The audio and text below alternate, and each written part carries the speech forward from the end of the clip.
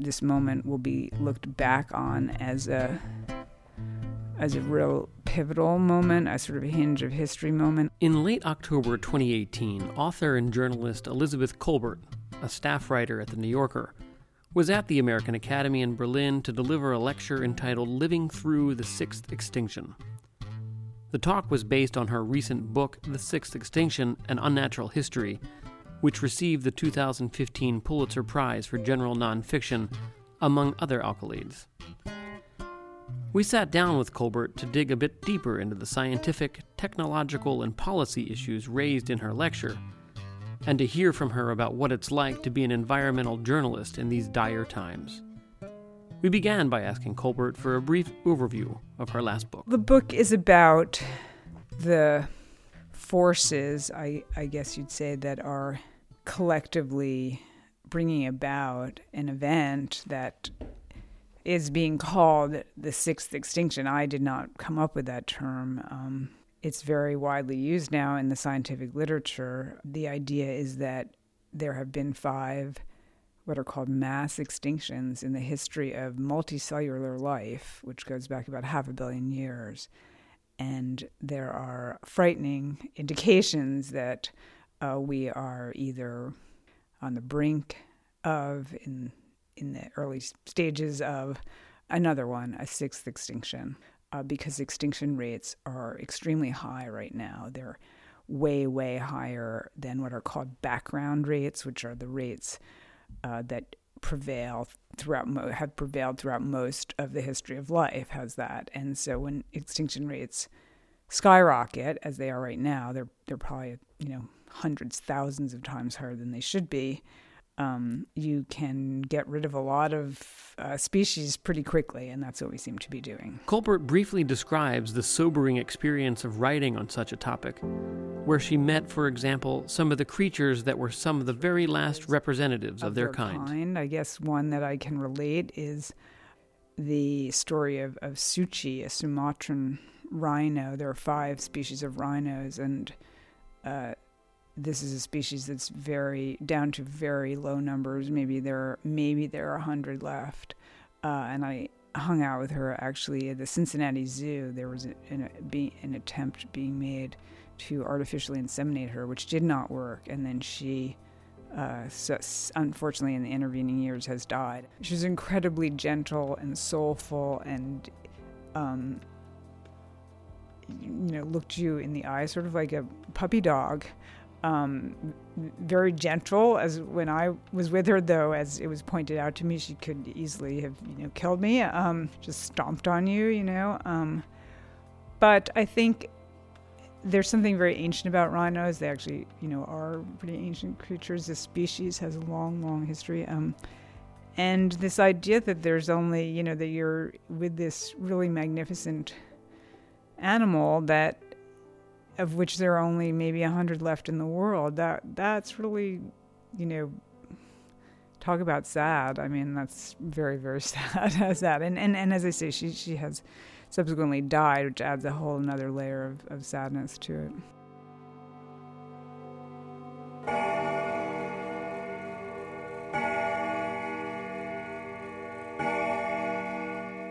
Kolbert has spent 3 decades reporting on climate issues. Over that time, she has spoken with a wide array of marine biologists, zoologists, polar scientists, botanists, and geologists around the world. We asked her if there was a common level of urgency among those in the scientific community, or if there were divergent opinions about the fate of the biosphere. There are certainly variations. I mean, there's some people who would say, it's past midnight. Some of the climate scientists who work with the models understand there's a big lag in the climate system, so that the greenhouse gases that we've already put up into the atmosphere, we have not felt the full effects of them. People who work in the Arctic, for example, who look at the possibility of these methane hydrates, which are actually buried in the sea floor under a lot of pressure. But if the fear is that if ocean temperatures rise enough, you could get these huge methane deposits, basically volatilizing up into the air, and get this, as you say, methane pulse. That would be, just disaster movie stuff. So people who are looking somewhat over the horizon a little bit, in different fields, who see really scary things coming potentially down the pike, and say, as I say, it's past midnight. It's not even, before midnight. And then some people who would say, it's 5 minutes to midnight. But it's very, very rare to find someone who's either out there doing conservation biology or climate science, who is not very concerned. And I really can't stress that enough. And because people are seeing impacts that are faster than the models projected. It's not like, there's this idea that uncertainty is going to work in our favor. There's a real fear that uncertainty is actually not working in our favor, that, that we're seeing high-end impacts already that people didn't expect to see for decades. So that perhaps we've underestimated some of these problems. So it's there's a lot of alarm out there. How's that? The Arctic sea ice is a very classic example. The models, when I started reporting on climate change, the climate models said, well, if we continue to emit greenhouse gases, the way we are right now, the Arctic sea ice will be the perennial Arctic sea ice. So that's, where Santa lives, which is, there year round, will be gone toward the end of the 21st century. And now I think most people who work in the Arctic would say it will be gone within a few decades, so that we will have open water at the North Pole in the summertime, potentially within the next several decades. So that's something that is actually happening faster than people thought. Here's another example, coral reefs. I mean, people were really worried, and a lot of papers were written at a certain point. Well, coral reefs may not survive beyond 2050, beyond the middle of the century, because of the combination of climate change. Corals don't like very warm water, and they don't like CO2. A lot of CO2 dissolves in the water. When we add it to the air, it dissolves in the water. You get acidified water. They don't like changes in the pH of the water. So the combined effects, by the middle of this century will be very dangerous. Well, we are seeing terrible effects on coral reefs already. Massive bleaching events, global bleaching events that have really done a number on, the Great Barrier Reef, big sections of the Great Barrier Reef, other reefs, Indian Ocean reefs, Caribbean reefs. So, people looking at that would also say, wow, we're seeing things decades ahead of where they were predicted. But Colbert has also researched technologies which would stir a glimmer of hope, however faint it may be. For example, geoengineering technologies that are being developed to help block sunlight or to change the reflective properties of clouds. And some marine biologists are conducting what has been called assisted evolution for breeding new corals. We asked Colbert to tell us a bit more about these technologies and others like them. Well, I mean, there's really, in all of those cases that you mentioned, there's really two pretty profound questions. One is, would they work as they're very, very untested. Now sometimes called, solar radiation management. We're going to block sunlight coming towards the Earth. That's going to help us, that's going to counteract the effects of pouring a lot of CO2 into the air. We're going to, in terms of, in the coral reefs, the idea of assisted evolution, we're going to breed up these corals that are resistant to warmer temperatures, and then we're going to somehow, get them out onto the reefs, and we're going to, anyway, even just saying it, you understand that these are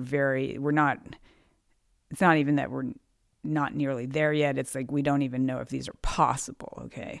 So there's the one question of, if they're possible, and then there's the other question of if they were possible, are they advisable? So a lot of people, and I think you're going to see this more and more, I really do, because we are running, we are so close to midnight or beyond it, you're going to see more and more people say, well, we better find out if they're possible, because we're not leaving ourselves any other options. So I think we're going to see more and more pressure and research, and perhaps that's a good thing, into technologies that even a decade or two ago would have seemed way too out there. Turning to climate policy, we asked Colbert about the challenges faced by governments.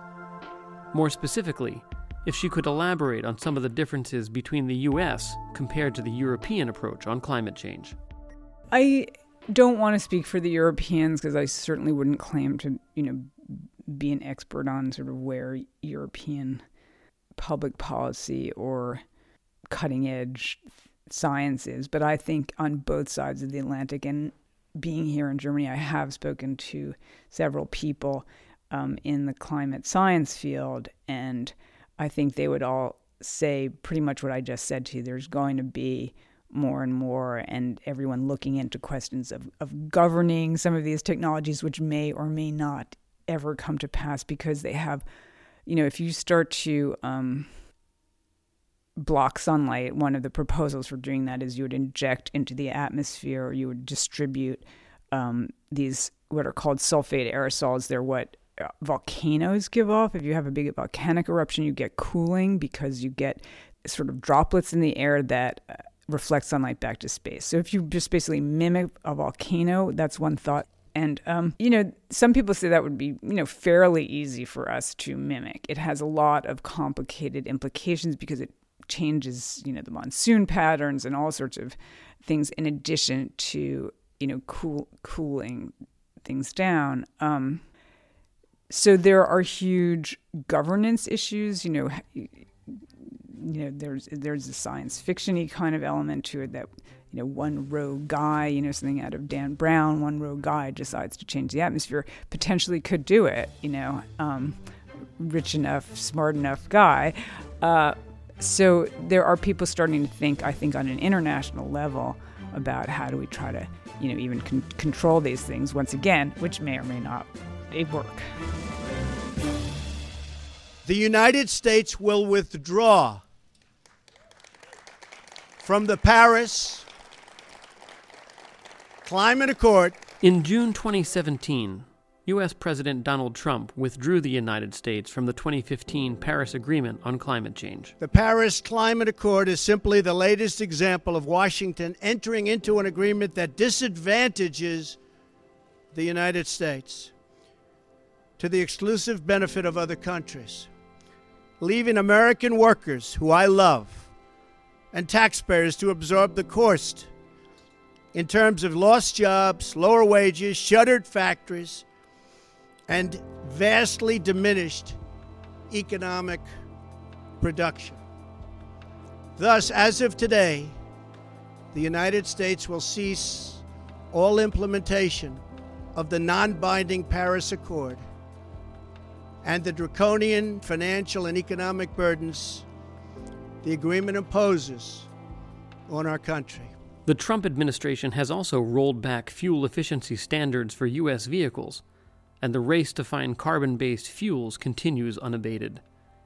We asked Colbert to shed light on this disconnect between the reality of climate change and the actions of U.S. government officials. I think it's a couple of things. I think in the in high levels of the U.S. government, I don't really want to speak for Donald Trump because I think it's possible that he's genuinely ignorant, but many of the people around him know exactly what's going on and are, I don't want to sound too reductive, but, they're basically just being bought and sold by the fossil fuel industry these days, which is fighting this kind of, to the death action to keep us pulling fossil fuels out of the ground when everyone knows that that's the wrong thing to be doing.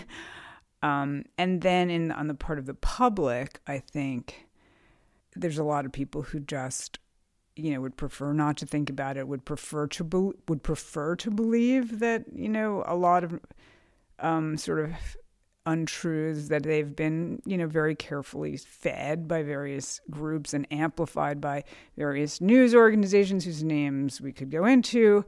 And so I think the combination of, disinformation, disinclination, and, sheer disingenuousness has created a really, grim situation right now where anyone who's paying attention even can look around them. Anyone who's over 20, can say, oh, well, the weather's pretty weird. Weird things are happening. It's certainly true here in Europe. It's certainly true, in the U.S. And yet we are not doing, and we know exactly what we need to do. And some places and institutions are moving in the right direction, but as a grand, the grand world scheme of things, we're completely moving in the wrong direction. And speaking of the world, we asked Colbert about China's role in mitigating climate change. A long time ago, someone said to me, a guy who works at the Natural Resources Defense Council, which is an environmental group based in New York, but with offices all over, said to me, if the United States and China decide to deal with climate change, it can be dealt with, and if they decide not to, it won't be dealt with. And there was a moment leading into Paris, and in fact, what brought the Paris Climate Accord into being was an effort by both the Obama administration and the Chinese government to come together and make commitments that both thought they could live with. And now the Americans have, backed out on that. Now the Chinese have certainly not officially backed out of their commitments. Whether they're going to live up to them or not, I can't tell you that. But, one possible outcome of all this, the happiest outcome, would be for the Chinese to decide at this point, well, there's a new and there's a clean energy economy. The Chinese, and maybe in concert with the Europeans, there's a clean energy economy of the future. It's coming, whether the oil and gas industry wants to acknowledge it or not at this point. And someone's going to own it, and someone's going to make the money off of the technologies, and it might as well be us and leave the Americans behind. That's, as I say, the happiest, scenario that you can imagine right now. Since the mid-1980s, Colbert has been a journalist who has reported from Germany, Manhattan, Albany, New York, and as of 1999 for The New Yorker, she has covered a range of scientific and environmental topics, reporting from Greenland to New Zealand. We asked her to reflect on how covering climate change has evolved over her career. There have been a pretty big 3 decades, I think, as world history goes. I mean, I think even though there's been a sort of sense of maybe of stasis, really the world is changing really fast. And I think that reporting on environmental issues, I think that, this moment will be looked back on as a real pivotal moment, a sort of a hinge of history moment. I don't know where we're headed from here. A lot of forces seem to be coming together in not the happiest way, to say the least about it. And my vision of things has really opened up, I think. As you say, I started out really the beginnings of my reporting career were actually in Germany as a stringer, for the New York Times. But really, when I went to Albany for the Times, that was my first really serious reporting experience. And Albany, the capital of New York State, a lot of really petty politics, kind of interesting, kind of entertaining. Unfortunately, when you scale that up to the world, I guess on some level my view hasn't changed, which is, that people are capable of great things and they're capable of terribly, selfish and petty things. We all knew that.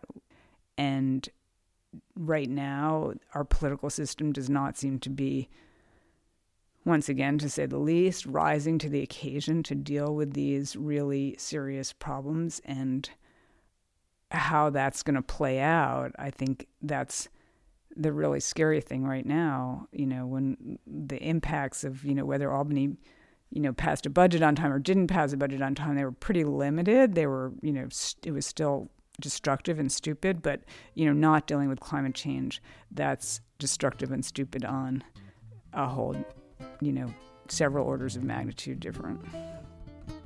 You've been listening to Pulitzer Prize-winning author and journalist Elizabeth Kolbert, the American Academy's Fall 2018 Airbus Distinguished Visitor. She spoke at the American Academy on October 25th about the sixth extinction. To hear more of our Beyond the Lecture series podcasts, please visit our website, americanacademy.de. There, you can also view videos of many of our past lectures, register for upcoming events, and find links to the Academy's social channels on Facebook and Twitter. Beyond the Lecture is produced by the American Academy in Berlin, and today's episode was produced by Christina Gonzalez. I'm your host, RJ McGill. Thanks for listening.